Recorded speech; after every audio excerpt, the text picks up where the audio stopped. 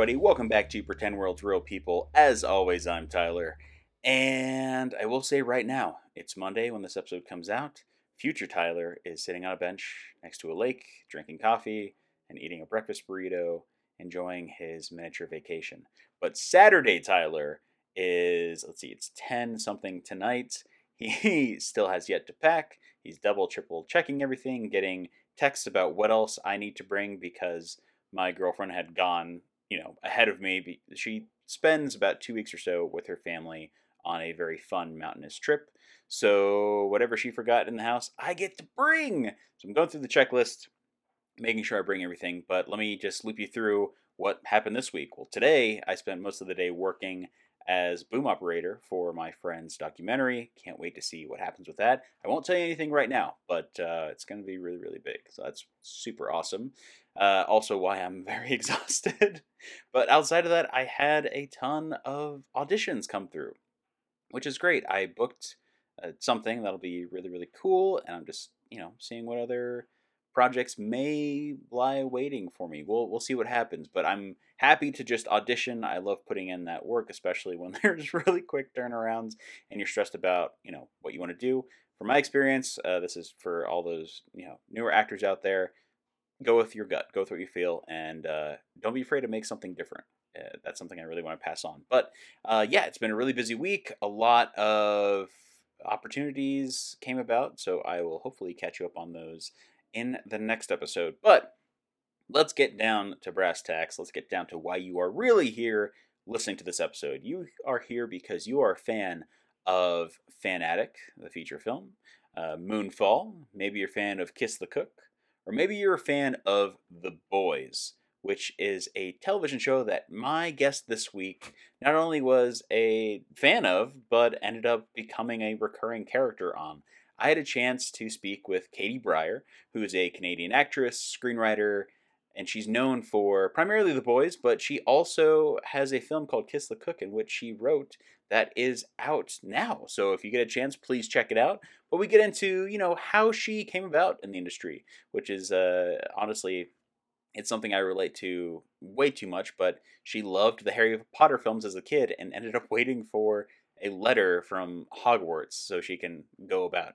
I think all of us had, maybe that's when we started to experience what depression was as kids, when we knew we would never become a student at the aforementioned Hogwarts. But since her youth, she created a fantastic career on both sides of the lens, and we get to talking about, her early years in her career, what it's like to navigate acting dry spells, writing feature films, especially writing for the first time, and landing her gig on The Boys. So let's get right to it. Let's dive in.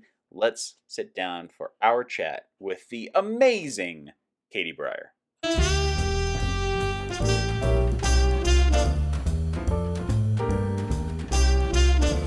I'm Katie Brier. I am a actor and a screenwriter. Ooh, I love asking this question. Which came first? Acting.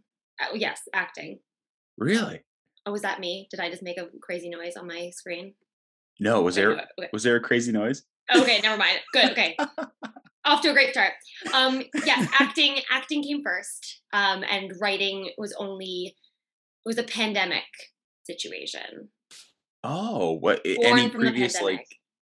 was it something you were interested in off the bat, or was it? I mean, a lot of people like us, we were just kind of sitting around, no auditions, no self tapes during 2020, thinking, I'll try it out. Yeah, I think it's a pretty common story. Like it's not unique at all. But yeah, I wrote a. I mean, I've been writing screenplays that go nowhere that just sit in my desktop forever for like most artists. And when I'm like, oh, I should like make my own work. Like let me like write my masterpiece, and then it just sits there. And I'd written like a short film in the past, but it only really got serious during the pandemic when my friend and I were sitting around. And, we were auditioning for a lot of like Hallmark movies, movie of the week. And I mean, maybe this is shady. I don't know. I'm going to get myself in trouble. But some of the scripts weren't great. And we were like, wow, we could do this. We could totally do this. We don't have anything else to do. Let's just write one for fun. And so we started writing. And with some help along the way, we managed to get one of them produced. And since then, it's just kind of grown and inspired and snowballed into this full-time job. Oh my, that's fantastic. So are you under contract, or are you sort of like freelancing and pitching and Hmm. selling as you go on? Yeah, we're freelancing. We've worked Yeah. primarily with this one company called Real One, and but we've just been branching out, and we got representation, and now we're trying to rebuild the rom-com, like the old school rom-com, one step at a time, one movie at a time. We're trying to build an empire here. How old school are we talking here? I'm a huge fan of like the Nancy Meyers films. Like anything with Meg Ryan, totally I can rewatch When Harry Met Sally every day if I wanted to. I love it so much, and I want to bring that back. You know? Yeah, I feel like anybody who's writing dialogue, that's one of their first films they kind of go back into is When Harry Met Sally, because it is so natural and off Oh the cuff. yeah. Oh yeah, it was such an inspiration for me. I'm like, okay, might not be what we're writing now, but I think if we get our foot in the door, maybe we can get there somehow. So that's the plan anyway. Yeah. Oh, well, that's fantastic. I mean, your one that was produced, where's that available? What's it called? Where can people find it? Wow, I'm flubbing so hard right now. Where We have can a people lot of find it? so it was airing on I always get so bad at all these technical things. Up TV. Okay. And it was airing a while ago. It's called Kiss the Cook. I should probably say that. Kiss the Cook. Ooh, Kiss the Cook. Um Okay. these movies, they go through like rounds where they get like re-released every once in a while. It's like a cyclical thing. Yeah. So I'm not sure what's gonna be playing next. But actually my writing partner and I actually got to act in that together, which was incredible. That was Oh, really, really a dream. oh, that's so cool. Yeah, that Yeah. hardly ever happens. Even when you write it, you might get a walk on cameo or you're in the Yeah. background. But wow, that Yeah. is so awesome. We really hit the jackpot. It was a total fluke. We struck gold really fast. On our first movie ever to be produced, we got to write and star in it. It was incredible. It was an absolute dream come true. Hasn't happened since, but we're hoping it'll happen again. It's okay. Like everybody says, this is a peak and valley industry, right? So you do 100%. Yeah. yeah. You do the big thing and then you're just kinda, you do some small project like The Boys or something, that Oh, yeah, that old nobody's thing. ever heard of, yeah. Yeah, But no one watches it. Just completely flies under the radar. oh, yeah, it made it one season. Yeah, Yeah. we will get into that at a certain point in this episode, but I do wanna go back and see where your love and your passion for acting originated. When did that start for you? Can you pinpoint a moment? Um, I think when I realized that I was really bad at every other subject in school, I was like, I don't think I have a choice. And I've always been a bit of a extrovert and a bit of a performer. And Mm. actually, I think where it started, this is embarrassing, but I was watching Harry Potter a lot. I went through a Harry Potter obsession, and I was like, wait, because when I read the books, I was like, I want to be a wizard. Like, I want that to happen for me. And I was really confused why it wasn't happening. I was like, oh, so magic isn't real? Then why did those kids in the Harry Potter movies get to do it and I don't? So I think I just decided that if my only chance at being a wizard was to become an actor and play in one of the movies. So I think I was I like 11. Oh, that no, that's completely sound. I think anybody, because I you're probably around the same age as I am. When we were watching those movies, yeah, we were wondering, "Where's my letter? How can I get Yeah. a broom to fly? Why is this not Yes. happening?" Yeah, and I was like, I need to find a loophole so that I can get into this wizarding world of Harry Potter. And I was like, oh, the only way is acting. So I guess I should become an actor so I could become a wizard. And I have yet to become a wizard. It's actually very disappointing. You'd think, I mean, when quick tangent, listeners, but when what was it Fantastic Beasts came out and they said, "Oh yeah, there's an American Hogwarts." I'm like, "Oh, awesome. When is that movie coming out? When are they casting? Can we all go out for it?" But Yeah, nothing transpired. nothing. Oh my God. What a letdown. So I'm still waiting for that moment where I get into the Harry Potter universe. So if just anyone's listening and wants to make that happen, just okay. manifest it. Yeah, this is manifestation. I'm speaking it into the universe. So But were you that's probably, yeah, that's where it started for me, I think. yeah, were you practicing your, British accent during that time as well? Oh, absolutely. I've been working on it ever since. I'm desperate. Not that people are looking to cast Americans as British people. It's usually the other way around, but I I don't know, I think tried. it's time for that switch. Yeah, give us a chance to be British. Like, come on, I've been prepping since I was 11. Have you had a chance to work over in the UK at all? No, oh, that would be a dream. Yeah. But no, I wish that'd be awesome. I mean, just I can. We were talking about before us being very over caffeinated right now, and then you saying you have like a frantic energy to you, but I can see that love and that nostalgia in your eyes. So I was just sort of wondering if you've probably been to the UK, right? I have, yeah, yeah, Okay. definitely. Yeah. Yeah. I So went, and I saw like a bunch of shows on the West End productions, and I was like, okay, how can I figure this out? And I didn't realize that for Canadians, there is like a travel visa. I guess it's all part of the Commonwealth Agreement, where you can go and work in the UK if you're under 31. And I'm 31 right now. I only found out this year. I totally missed the boat on it. I was like, that what? was my opportunity. Everyone, if you're listening and you're a Canadian, go do it. They just give you a free visa. Oh my god. That's a No. that's a weird age limit though to cap that off. Yeah, why 31, I wonder? What happens at 31? We Now I'm scared. expire? Our value expires? Oh god. Oh god. Can't work as late. Their back is going out.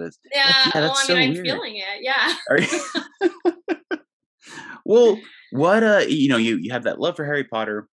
You're instantly sort of hooked in diving into this like otherworldly, sort of ethereal, performance based interaction. Where did you find the feed for that? Did you join like school plays? Did you do like little films? Yeah, I did like a short film. I think my Aunt Louise was a drama teacher, and she really fed my love for theater and really nurtured that. And we would just do little like school productions and stuff. And then one day she heard about a short film that was casting, and so she brought me. I think I was probably maybe 12 or 13, and so she brought me to the auditions, and that's my first time like auditioning ever. And I didn't know enough about it to be nervous. Hmm. I was just like, oh, okay, I'm just gonna go and read these lines. And it was an emotional scene, and I was just sitting there crying. Like my raw talent peaked at 11 apparently. And I nailed it, and I like booked a role in the movie, and then I was absolutely hooked after that. And I told my mom I wanted to get an agent and pursue it professionally, and she said, only if I know that you're good. I'm not going to subject you to this world if you're not going to make it. So go to some classes, harness your craft a little, and then we'll talk about it. And then I did as I was told, and then she allowed me to get an agent, and that's Wow, where it all started. that's incredibly insightful for your mother to have done. Yeah, yeah. Well, she's I'm kind of the black sheep of the family. Well, not really. My dad is kind of he's like me, but she's a very intellectual person and Hmm. had no didn't know anything about the world of like acting and the arts and stuff. That wasn't really her wheelhouse. She likes to consume them, but she didn't really know how to get someone like she wouldn't had no idea how to be a stage mom essentially. So she was like, I like fine, let's do the research, let's figure it out, but I'm not going to commit to this if I don't know it's going to go somewhere.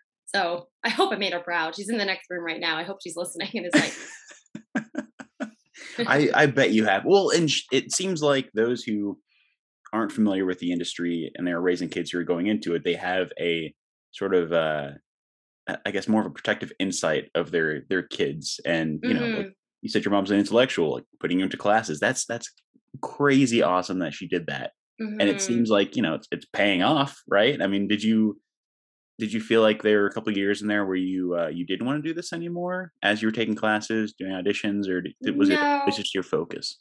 yeah, I've always been really blindly optimistic about it. Actually, like people, of course, I'm sure you hear this story a lot in your conversations with people, where they start and then they start pursuing acting or the arts, and then everyone along their way is like, so what's the backup plan? What are you going to do to actually sustain yourself? And I was like, no, I'm going to do this. I mean, of course I'm like, I'm going to get the sick service job. So everyone was like, you need to have a backup plan, you need to have something. And I was like, I don't know, I feel pretty confident that I can do this. I never really wanted, I never, yeah, I never really saw myself giving it up. See, I'm not sure if you saw one of the shirts I made when we Oh my started this god! podcast. Oh my god, I love that. That's so amazing. Oh, what? Oh my god, I need that shirt. Just as I a will. reminder. I'll order more, but yeah, the idea of like not giving up super pertinent to this podcast because I have talked to. You're right. I've talked to a lot of people who even stopped for a couple of years and then Mm, went back into it because it was just calling them. Something was pushing them to it. So that's yeah. awesome. That I mean, you say blind optimism. I call it being driven. Like you, Yeah. I was looking at your resume and you have done quite a bit in your career, and it's only getting bigger and bigger every single year. So Hmm. when you were starting this outside of Hogwarts, as you were getting older, did you have any, I don't want to say an end game, but like an optimal project you wanted to work on, whether it was working with this director or working with, this set of performers? Did you have anything like that in mind? I did, I did actually. I was a big fan of Superbad, and Seth Rogen is kind of a hero of mine. So I really, really wanted to work with Seth Rogen in some capacity. And as it turns out, he's one of the minds behind The Boys. So I've accomplished it, and now I can give up. Now I can give up.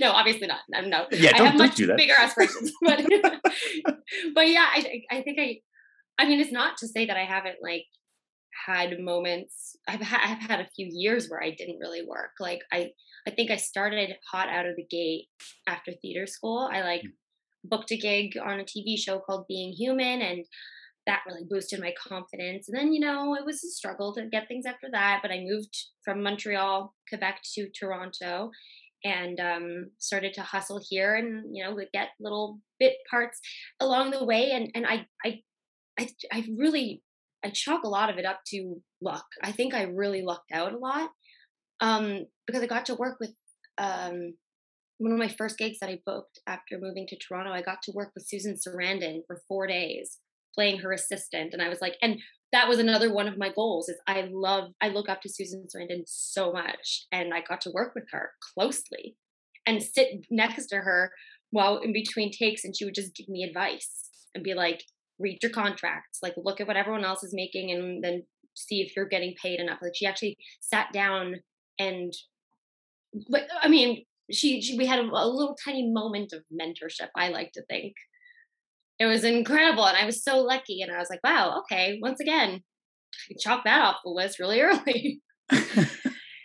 And it was really great, and I felt like I was really like, picking up speed, and I did this Lifetime movie called Fanatic that I got some nominations for, and I was like, man, I have got it in the bag. This acting thing is easy. And then I stopped working for 3 years. I don't know what happened, but I think I got a little lazy. I took a lot of it for granted, and I just maybe I wasn't putting as much into my auditions anymore, and I think it was a level of cockiness Hmm. slipped in, and it destroyed my career for 3 years, and it was really, really tough. And my mom actually got me a bracelet, thinking of your "Don't Give Up" shirt. She got me a bracelet. Can I swear on this? Oh, fuck yes. Okay, okay, great. She got me a bracelet that inside said, "Keep fucking going." One day when I was at my lowest, and I every time I'm like going through a moment of like self doubt, I put that bracelet on. I'm like, "Keep fucking going, do it." Oh, that's incredible. Well, I'd say that the dry spell is needed for anybody who starts really like sort of rising up before 30. Hmm. Like you said, it's not even. Would you say that you felt cocky during that time in like a negative way, or was it just like a no, like I'm gonna get it, like sort of a smooth cockiness, if that's a Yeah. thing?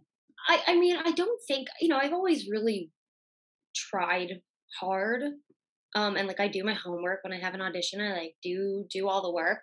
But I think I took a little bit for granted that I just thought, I've had such a wonderful run of things so far. I mean, wasn't famous or anything, but that was never really my goal. I just wanted to work on interesting things with interesting people.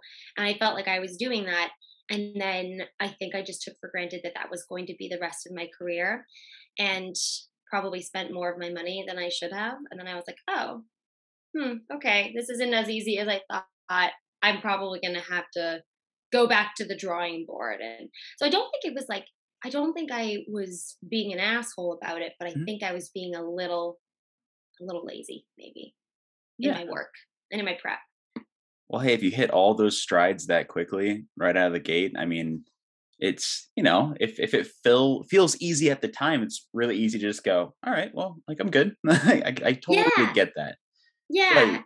I mean, what were you doing during those 3 years? Were you working multiple jobs and still trying it? I mean, what were those 3 years like? I'm really interested to hear more about that, if that's Yeah, it okay. Oh my It's god, kind of a dark of course. time. No, it's totally I mean, it was a dark time, but it's also part of the process and part of the journey, and I don't think that I would be where I am today if I hadn't had those 3 years of, like, a wake-up call. I don't think everything happens for a reason, and again, I'm not gonna chalk it all up to my cockiness, it's probably a lot of it was also luck. Like, I just, like, for whatever reason, the stars didn't align in my favor in those 3 years, and I ended up I worked at a wedding venue in Toronto for a long time. That was always my side gig was working at this wedding venue, and I actually really liked it. I'm a big fan of the side hustle. I think it's necessary not only to financially sustain you, but also just to keep you grounded in reality. And I mean, I have a lot of energy to expel, so it's good for me to have something to focus on. I can't sit around waiting for the phone to ring. That's never been my strong suit. So, I worked at a wedding venue and worked like 6, 7 days a week into the wee hours in the morning because I was a closing supervisor. And in the meantime, like did my auditions and everything. And that may have also factored into it as I was probably tired a lot. Like I can't imagine people are looking to cast people who are just walking into the room absolutely utterly exhausted, like a zombie. So probably would have had a few earlier nights in those days. But yeah, and then eventually I decided to go to Vancouver with a friend of mine to try to just like shake up. I believe that you need to kind of like shake up your energy a little bit, like Mm. try living somewhere new, or like even like switching apartments, getting a haircut, like doing something to just kind of like change your environment. I think kind of pushes things along. That didn't really make a lot of sense, but I hope it did somewhat. No, it totally did. So I went to Vancouver with a friend of mine and was just like checking out the scene there to see if maybe I wanted to move. And that's where I met my now fiance. Oh, we reconnected with him. I knew him from theater school years ago, but we got together there and he's like, I'm pretty bored too. Do you want to write a short film and film it? Let's like give ourselves a week to like write a short film and make that happen. And so we started writing and we filmed this short film where we actually played siblings, which is gross to think about now that we're engaged. I'm like, oh God, that's gross. But we so embarrassing. Had we only known then that we would fall in love. And we made this thing and then put it into film festivals, and like we got to fly down to LA to like the premiere of it. Um and it like won a little competition, and all of a sudden it's like I started getting my mojo back, and I was like, oh, we created something really cool. I bet I could do that again. I bet I could do better. And I think, I mean, I don't want to give him all the credit or anything, but like, I think going and reconnecting with him and having him push me to make stuff really helped get my ass in gear. And pretty shortly after that, he moved to Toronto. And again, I'm not giving him the credit, but everything started to really fall in line. I started booking I went from booking some like bigger things before my 3 year forced hiatus to booking just like an actor role here and there. And I really started from ground, from the whatever that phrase is. I started from like the bottom again and worked my way back up. And that's when The Boys came around, was shortly after that. Wow. Hey, if he doesn't get a thank you during your acceptance speech for an award, Yeah, I guess he kind of deserves it. Dang it. you He's might gonna be in get the doghouse. Yeah, he's gonna get so cocky. If he ever hears this, he's gonna be so cocky. It's terrible. I can tell you right now, my girlfriend would say the same thing. Yeah. You better say something. Oh, I will. Don't worry. I wrote Yeah, it sure. down. But that's fantastic though that you had that the rekindling of many different things, for Mm. your love of it, and then obviously meeting or re-meeting the love of your life. That's just an Mhm. insane sort of coincidental, almost unifying moment. And Yeah. I mean, I feel like that short film, you probably have it on like a disc somewhere, right? Or like a poster of it. You know what's so terrible? Like, Uh, I actually can't watch it. Like, no? listen, some people liked it and that's amazing, but I think I have a really hard time watching my own work and feeling good about it. So I love Mm. that the movie exists and what it did for me, but I don't love the, the movie.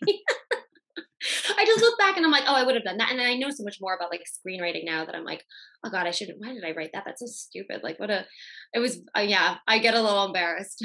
It's okay. I think most of us would agree, right? Like Adam Driver can't watch any of his stuff. He Yeah, refuses. yeah, So that's completely normal. And yeah. when the boys came around, was that something that just came through your reps? Did you submit a self tape to it? Like, how did that process get going? Yeah, it was just a really normal, run of the mill process. I had no idea how that it was going to turn into something so substantial. But I actually I auditioned for Robin, so Huey's girlfriend from the beginning who gets ran through by A Train. Um, and I was like, wow, this is such a cool project. And I see that Seth Rogen is attached. And I was like, oh my God, I want to be on the show. I just like, this is going to happen for me. And then I didn't get that. And I was like, oh, like crying. But then I auditioned the audition for Cassandra was just like one monologue from the first episode, the first time you meet Cassandra when she's interviewing to be the Deep's wife. That was the entire audition, was just like a little paragraph. Um, and yeah, I had no idea that she would even be back. I had no idea that it would turn into something so big. And so it was a really simple audition for quite a complex, now a very complex character. Yeah, it's real. I love where things have gone, especially with, I mean, if you haven't watched the newest season, those who are listening, please go pause this, watch it, and come back. But seeing her grow, like you said, into this very complex figure was so much fun. I just wanted to see more of her. But you're right. Like I Hmm. didn't expect that role to return for another season. So Yeah. when like season two ended, did they say, "Hey, gear up because you're ready for season three," or did you not know until they were like I halfway had through? no idea. I literally didn't like we wrapped I wrapped season 2 and was like, that was fun. I guess cool. That was who knows? Like I didn't die, so maybe I could come back. But I don't know where it's gonna go. And then I got a message from the casting director, and she was like, "Oh my God, Katie, do you know that you're back for 5 episodes this season? Has anyone told you?" And I was like, "No one's told me. I am." They're like, "Yeah, they're starting production soon, so like get ready." And I was like, "Oh, okay, I guess cool," but I had no idea what it was gonna turn into. And then it ended up being more than 5 episodes for the season, and we went through quite a roller coaster this season. Yes, for anyone who hasn't seen it, it's a doozy. My character goes through some very awkward, strange situations. It was a Yeah, lot. it's with a capital A and a capital S for awkward and strange. Oh my God, it was crazy. I, I've had to watch this season alone, just because my girlfriend didn't. She's like, it's too much for me for each episode, so you Yeah. watch it and then I'll watch it. But she walked in during one of your pivotal moments with Uh huh. Chase's character, and immediately looked down and said, "I can't do this today." No, Got upstairs. I think a lot of people thought my poor family had to wanted to support me, but I was like, I don't know if this is the season to watch, guys. It's very yeah. There's some interesting intimate moments with some octopus, several of them, which is I never thought that I would be describing my job including working with like puppets of octopus while I'm like naked in a bed with Chase Crawford. I did not foresee that for myself at all. I don't think it's ever going to happen again. It was a once in a lifetime opportunity and I'm proud of it. You should be. Well, you created such a dynamic character from something that I'm sure in the breakdowns was, oh, she will be the Deep's, coordinated wife within the cult, da da da da da. But you brought so much gravitas to it, especially as the episodes carried on. Where Mhm. was your, if you had any, where was your inspiration for sort of like shifting her character to another, um, I guess more like alpha status? Yeah, it was really I really love where this character went, not just because I got to do all these crazy things, but it's really interesting. The show is so much about like power dynamics and the effects that power can have on someone. And I early on I did get on a call with Julian, one of the directors of the first episodes, and he was really we like spoke about the character a little bit, and they kind of described her as like the Lady Macbeth of the season, and I was like, oh, that is amazing. Okay, great. Let me go read that play so I can get that in my head. I've like seen some movies before, but I was like, I've never read that, so let me just quickly go read Macbeth and do that work. And then I kind of like I just looked at the character as like she's an anthropologist, right? She's an incredibly smart person who studies human nature for a living. That's her job, and she's like a professor. So it's I kind of wanted to look at it as an anthropological study. I was like, she's using the deep for a study, an experiment essentially. She's like, what? How can I manipulate this man, this bimbo of a man, into putting myself in a position of power in a certain way. That's what I like to think that her motivation was, is like, I also want power. And her power comes in a really interesting, like she's very manipulative and calculating, but I think it's the way that a lot of women see or historically have found their power is by like nurturing a man, like pulling the puppet, like Mm. really playing into his ego, like if I take care of him, I can just like follow in his footsteps, which, there's I like to think that we've moved beyond that, and now women can just take their own power without the help of a man. But in Cassandra's case, she used the resources that were available to her, and I thought that was like a really cool side to this, because she has no supernatural abilities. Like there's nothing that she doesn't have these suit um, abilities, but she still finds power in her own way, which I think is really cool. And it's a small part of the season, but for me, it was big. It was interesting. Oh, well, in not to stroke your ego, but I'd say she is one of the most pivotal characters in the season. Well, For thank you. the smaller scenes that you have, what happens within them is so incredibly jarring. And yeah, like you said, she doesn't have any, superpowers or anything, but she's basically like the Lex Luthor adjacent of Mhm, yeah, of, yeah. this show within the scenes that she's in, where I'm just going, I was wondering, like, I wonder how she is in real life, because it's freaking me out. But you're right. She found a way to, you know, uh, sort of take power, from the himbo that is the deep, and Mhm. really make something of herself. And yeah, I don't know. I don't know where I'm going with that, but it is just so interesting. I keep thinking back to the Lady Macbeth, Yeah, reference that you brought upon, and yeah, that just hits the nail on the fucking head. yeah, once Um, you hear it, you can't, like, unsee it. It's like, "Oh, of course," and the yeah, writers are so brilliant too. It's like, it was cool to see, and I'm happy, obviously, selfishly that they did it, but it's cool to see how they, like, saw an opportunity in this character, and we're like, okay, what can we weave into this story that, and this is they're so smart. It's like nothing is for nothing. Like everything is, there's a reason behind every gory little detail of the show. Like there is some meaning behind it. And I'm thrilled, obviously, that they saw that opportunity in little crazy Cassandra, who I think really did start off like a bit like a she's a bit of a weirdo. I think that was actually the character description. It's like she's a little weird. And I was like, perfect. That's my wheelhouse. I've never been cast as a normal, level-headed person. It's always been someone a little off, a little crazy, a little unhinged, yeah, you know? So I but think those are that the it was fun cool. ones. Yeah, I think so. I love it. I love anytime I can play like a psychopath. I'm thrilled. Was there any chance you're going to return for season 4? I have no idea. They really like Yeah. to keep me dangling. It's because it could go either way. That's the torture of the business. Is like when I read the last episode I was in, I was like, So they are really leaving this up for like it's a 50-50 chance whether or not I'm gonna be back. I don't know. I mean, you could be back as Cassandra, or you could be back as a writer. Is that Uh, something of I don't think I'm of there any yet. interest? No? No, I don't think so.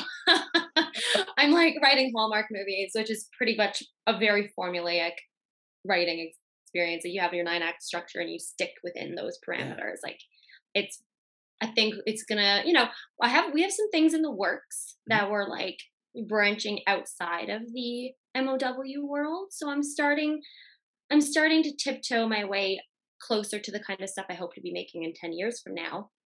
But uh yeah, I have a lot of imposter syndrome still. Like sometimes I like, we've sold like 5 scripts, I think, at this point, Oh, and I keep wow. on being like, "What? How did anyone let us do this? Like, are we are we allowed? Like, this seems. I don't feel like I've earned my stripes yet, but okay." And so, I'm battling the imposter syndrome and trying to get a little bit more confident. But Yeah. I mean, if anyone ever wanted me to write on The Boys, I'd be like, "Yes, of course." I mean, heck, selling one project is an incredible success. Selling multiple, that's amazing. And I am curious.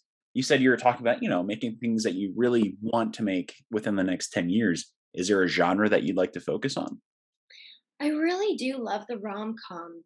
I think it's a lost art. I'm a big fan of escapism Hmm. television. Like I like to watch things that make me feel good, and I love a happy ending, and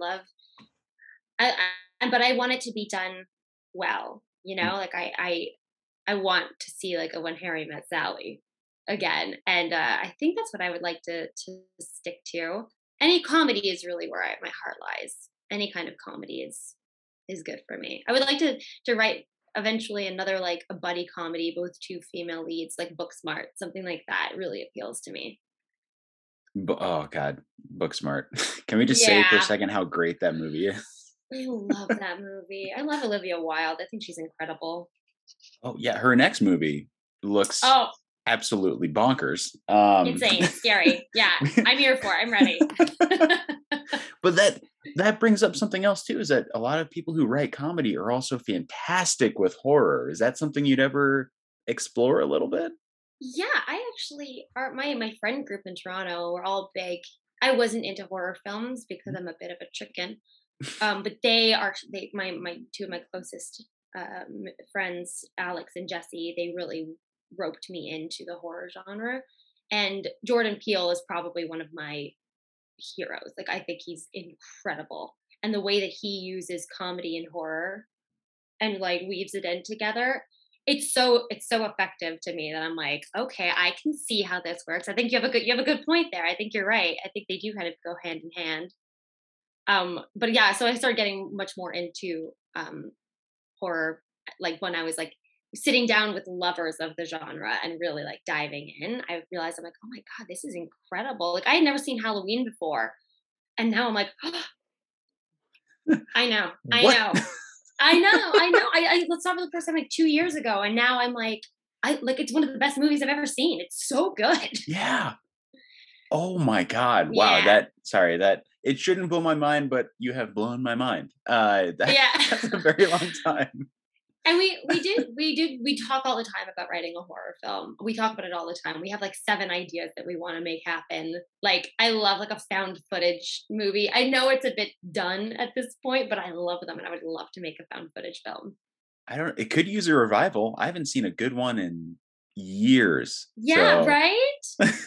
Maybe I'm like Paranormal Activity was a while ago. I'm realizing that now. I'm like, oh, that was like what, more than 10 years ago. Okay, there's Yeah. Oh, probably yeah. room. There's probably room for that. But yeah, I mean, I really know the world of rom-com, so I feel comfortable diving in there, but I know that horror fans are so intense that I want if I'm gonna do it, I wanna do it well. Yeah. I think that's the theme of my experience so far is if I'm gonna do it, I wanna do it to the best of my ability. Like even our Hallmark movies that we're writing, I'm like, if we're gonna do it, we're gonna have I wanna make sure that it's the best, you know? Yeah. I want to make sure that we're working our way up and we're never getting complacent and I think the world is of these TV movies is really opening up now. So we're including a lot more diversity, Mm. not only in, like racial diversity, and we're also doing like much like stronger LGBTQ storylines. People with differing abilities are now starting to like work their way into these stories, and I'm like, I can see how this could maybe turn into something uh more respectable, because there is a bit of a stigma attached to these movies, and I think we're trying to erase that a little bit. Yeah, I could see looking at, just a Google image search of Hallmark movies, there is definitely a stigma from, like 2000 to 2015. Oh my god. Justifiably, like there some of them are pretty cringe. But I think it's changing, and I'm excited to be on board with that. Yeah. Oh, that's so cool. Well, I mean, you said, you weren't really looking at a backup plan. I think you have the perfect one. Things slow down for Yeah. acting, go to the writing. Things slow down for writing, go to the acting. Like there's Mhm. a perfect bounce back there. And that's so cool. And I'm gonna remember this recording. So, in 5 years from now, your horror movie comes out and just slays. I'll be like, yep, we talked about it on the Well, I encourage her to do it. So you'll podcast. be in the credits. I'll put you in the credits. I won't take any credit for that. I'll just say, nope, I talked to her about it. I asked her about casting and she never got back. So but that's so cool. I haven't talked to a whole lot of writers on this podcast about, making something from scratch in that area of the industry where it comes to like MOWs and then kind of moving up from there. Did Mhm. speak to the writers of Booksmart about a year or so ago, and they're great. I'll send you links to the episodes because they're Please, fantastic. please. But they had amazing ways of like decompressing when they felt like they couldn't write and they were getting this huge sense of writer's block. I'm Mhm. really curious because you are also an actress as well. What do you do to decompress? To let loose after a stressful week, stressful couple of months, Mm, stressful, shoot day? What helps you to kind of relax? um, well, first of all, I'm a bit of a procrastinator. So Mm. if it wasn't for my writing partner, I would be doing a lot more decompressing and a lot less writing. I'm I'm pretty bad at like sticking to a schedule. So I have her to thank for that, for keeping me on a regime. And so because of that, we work almost every day, like 7 days a week, but in short Wow. bursts. So we like to do like 4 hours a day every day, when we can, we're able to. It was a bit more difficult when I was working on the boys, because there was a lot of like going to get COVID tests every day and fittings and stuff. So it was harder then. But recently, since that, we've been pretty much working consistently every day. And at the end of 4 hours, I this sounds really cliche, but I like go into my garden every day. Like any kind of gardening is how I kind of because it's so the opposite of writing, where you're just like Yeah. sitting at your desk and you're incredibly like mentally focused and sharp, which is why like it takes a lot out of you. I used to roll my eyes when I would hear writers talk about how like draining it is, and now I totally get it. It's absolutely draining. Um, and gardening is the polar opposite. I can kind of turn off my mind and just be in my body and just like focus on like something that isn't a computer screen. Like Yeah. watching TV would remind me of writing and story and like that all that, and I need to like get away from that and escape that a little bit. Well, coming from somebody who has what do they call it, a black thumb? I can't touch a plant Yeah. without Yeah. ruining it. Was that something that became like a learned behavior, or is that like are your family a series of gardeners? Where did that Um, come from? I will also preface this with that I'm not amazing at it. I'm really learning. My mom is a great gardener, but like that's not. I never got into it. I'm living in Toronto. We're not known for our green spaces, but the apartment we live in now has a little backyard, and I think I just found one day I like planted a zucchini, and it really worked for me. And I was like, oh, okay, I can make this a habit. And I think it was something that I like kind of gravitated towards slowly when realized I needed a release. I don't think before writing I ever stepped foot in my garden. Really? Yeah, I was like, it was out of necessity. I think, and again, I'm learning, and it's something that I can like focus my attention on that isn't like acting or writing. Mhm. Like it's so removed from the industry that I think that's why I gravitate towards it. I also like I need to get outside. I think that's the main thing. Like when people talk about the writer's hump, where you're like, oh, slumped over your computer Oh all God, day, and you yeah. start to develop a hump. I I feel it. Like I need to do yoga every day to like just get in my body because it's really it's exhausting to sit down all day. It turns out it's a lot. It's a lot. So yeah, I think that's where it came from. I think. Yeah, and anything that I could do, like getting on my bike, going to a yoga class, like taking a bath, anything I can do to get away from a screen, Hmm. I will try to do to like, especially when it's like peak audition season and when I'm not writing, I'm learning lines and filming and doing my hair to do the auditions. It feels like my entire life can be revolved around something that is Hmm. like it's not a sure thing. Like it's like none of what I obviously you talk to like freelance artists all day, so it's probably heard a million times for you, but like the unpredictability of our industry, it can be really draining. And so I find like I know that if I plant this seed and water it every day, something will grow.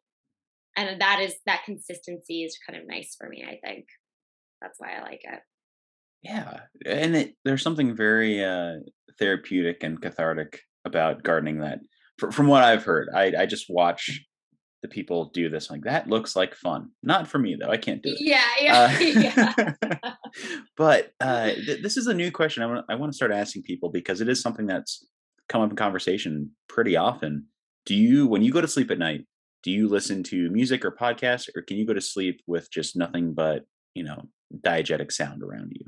No, I definitely listen. I need to listen to something. Mm. I Podcasts are big for me. Like I listen to a lot of podcasts. I'm a bit of a podcast head.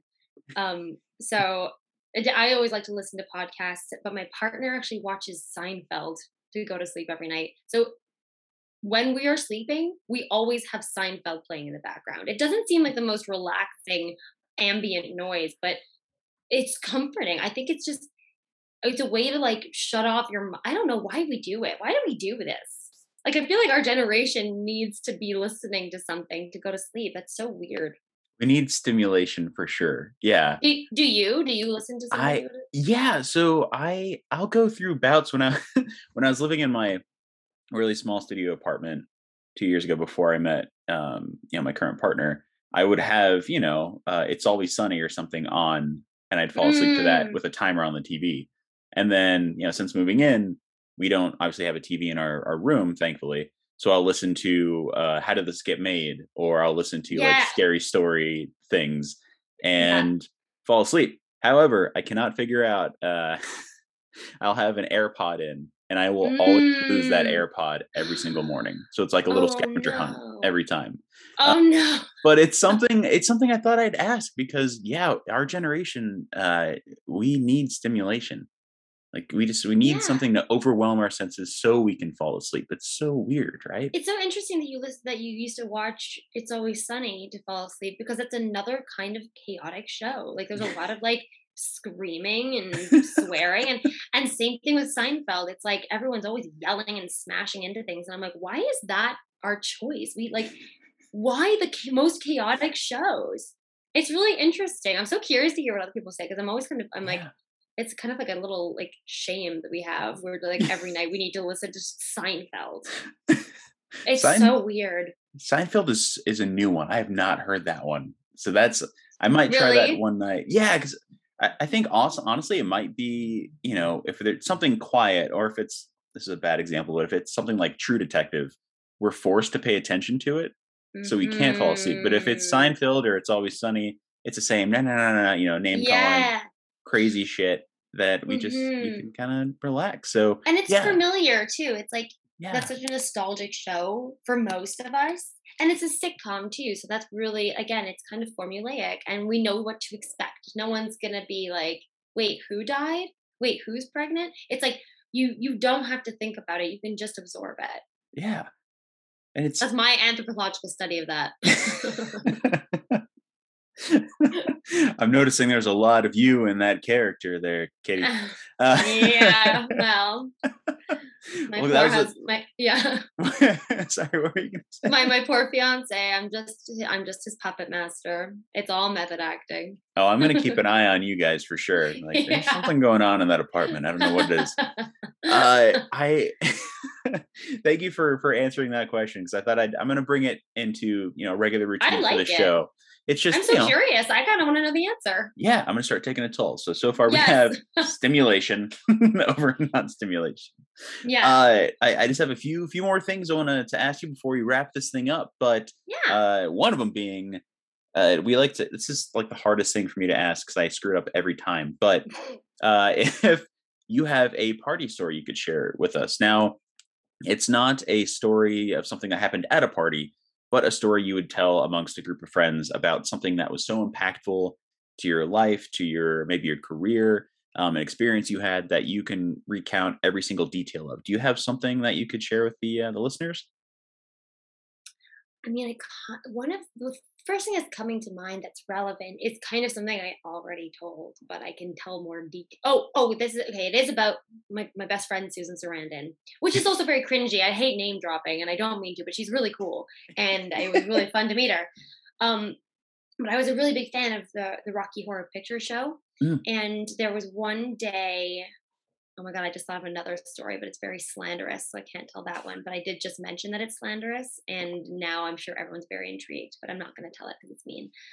Um, it's a bad story, but this is a good one. So I was working with Susan Sarandon, and we were sitting next to each other in like the little waiting area, and at one point she like someone came up to her and had a copy of Rocky Horror Picture Show, and it was a crew member, and he just wanted her to sign it, and she was really really gracious and did it without hesitation.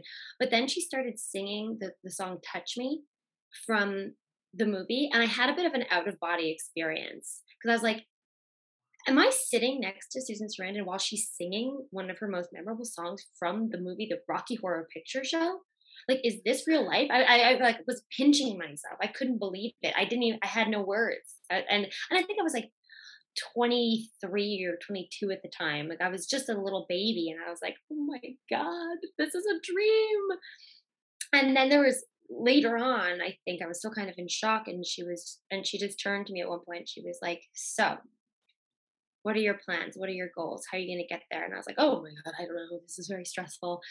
And she was like, if I like to give this advice to every young woman that I meet in the industry. Read every inch of your contract. Don't Your agent and your manager, they're not enough. You need to know every in and out of your contract. Because the only person looking out for you in this industry is you. That's the only person. And if you're not going to protect yourself, no one else really truly will. No one's as invested in you as you are. And she told me a story. Maybe this is also a little, but she told me a story about how she found out that I think, oh God, if this is slander, you can cut this out. But she told me that Jack Nicholson was making more than her on The Witches of Eastwick, making more than her share and Michelle Pfeiffer, and so they stopped working. They were just like, no, until you rectify this, we will not go back to work. And I was like, wow, this is some juicy gossip. And also, what a strong, tough lady you are, Susan Sarandon. Like, I just think she's so inspiring. And I've taken that advice to heart and really tried to understand what my contracts mean because I mean, I'm an artist. I don't know how to read a contract. It's so confusing to me and it's so difficult and I definitely my instinct is to leave it to the professionals like my agent and my manager to do all that for me, but I'm actively trying to get a better grasp on the business side of things so that I can protect myself if I ever need to. So I think that was a pretty memorable one for me. Oh yeah, and you know what? I think I've read something, not the same story, but that has happened so many times in that last 30 or so years of working in Hollywood for those bigger stars, and yeah, it's far from slanderous because it's true. I mean, It's true, yeah. it's oh my God, she's such a badass. That She's such a badass. It's really cool.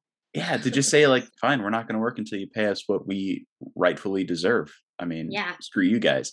No, that's incredible. And the notion of reading your contract, I can't tell you on one hand how many other actors I know who actually read through their contracts Hmm. just to see. And yeah, the verbiage can be off-putting at first, but you get used to it. I mean, you can easily tell when something is going to easily screw you over Yeah, after. I think it's like anything. It's like Yeah. learning a new language, but you're already one step ahead because you do speak the language. But I think it really is important, and I will admit that I can be a bit lazy, and I do rely on people around me to help me figure this stuff out.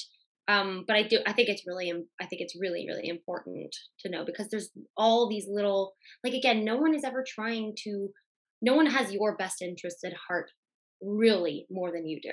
So you need to be watching your butt. Oh, and the other thing is also just like ask for more. That was the other thing. She was just like, whatever they're paying you, you deserve more. So ask for more. And I was like, and she was like, most of the time they have it. They just don't want to give it to you, but they have it. And I was like, oh my God. Oh, wow. That is what I've never heard that before. As far as what Yeah. who would have thought about that? Not us. I know, no, I'm like, whatever you want to pay me, I'll take less. Cause just I'm happy to be here. Like, that's my instinct. Is I work so hard to get we all do. We work so hard to get these roles, and then when we get them, we're just so grateful that we have them. It's like, you don't even have to pay me. I'm fine. But I like, and I will say I'm not very good at following that advice, but I liked it. I liked the advice of ask for more. But I'm really like, whatever you can throw my way, I'm fine. I'm gonna try to be better at asking for more. I'm sure as the years go on, you will be more inclined to say, "Yeah, give me like 20%, bump 20% onto that." Yeah, I Uh, mean, I'm still in the mentality. I'm like, yes, obviously the boys did very well, and people really responded to my character. But I'm still in the mindset that this could all end tomorrow. I'm like, well, that was nice. We'll see if I ever work again. but that's good though, because it keeps you grounded, right? Yeah, yeah. Yeah, It's self protection a little bit, exactly. but Well, yeah. given that story had a lot of like big star wisdom instilled within it, do you have any advice you'd give the listeners of this podcast who one could be, just starting out, trying to get into the industry, or have been in it for a little bit? Do you have any advice you can, instill upon them that would Hmm. encourage them to not give up? Yeah, I wonder if I do. I'm sure. I mean, I really liked Susan's advice, so that's a good one. And I'm trying to think of anything that hasn't been said a million times. Probably like, don't forget that it's fun. Mm, Like, it could that's a be good one. really draining, I think, sometimes, and disheartening. And there's so much disappointment. And there's so much work that goes unnoticed. Um, well, when you like really put everything, you emotionally invest in an audition, and then nothing happens, and you're like, wow, I just did this amazing tape, and now no one is gonna see it. It's like, yeah, but you had fun, didn't you? Like, isn't this why you're doing this? Is because you like to embody characters and tell stories? Well, you just did that. That was pretty fun. So I think that's, at the end of the day, that's really what I try to remember, and that's maybe why I haven't given up in times when like it's seemed pretty dire. It's because, like, oh, but I still like this world. Like, I like my community, and I like what I do when I get to do it, and it's fun. I think that's perfect advice. I mean, it's I forgot what it's from, but I think it's, oh god, this is horrible, but it's like Hangover 2 or 3 or something, and it's I uh, love respect it, love it. it's Ken Jeong's character, and I haven't seen those movies since they came out, but he said, "Well, did you die? No? All right, Yeah. but you had fun." Like that really goes well with you are, like you said, you are like becoming a character. You are performing. You're not getting paid to do the self tape, but this is what you love. So you should Mhm. enjoy it anyway. That's perfect advice. I don't think anyone said that before. Keeping it fun and less of a, you know, hey, remember you are a business owner, or like something Yeah, very yeah, acidic. yeah. Yeah, Yeah. because, all the rest of the advice is invalid too. It's like, Yeah. treat yourself as a small business, and like read your and all that technical stuff. But I'm glad I was original. I'm glad no one's ever said that before. Now I feel really proud of myself. Guys that did a podcast, I gave them some advice. It's pretty badass. Pretty wise. I Yeah. think I'm pretty wise. No, it was perfect. I've hit the limit here. I have nothing else scheduled because we have like a minute left on the allotted time. But I have one more thing. It's what we Mhm. call an awkward goodbye. But first, I want to say thank you for joining this podcast and just being so much fun sharing your story. I have a few more things to chat with you about after the recording, so don't leave quite yet. Okay. But this is going to be our awkward goodbye, which I have to preface by asking: have you ever seen Wayne's World? Only once when I was very little.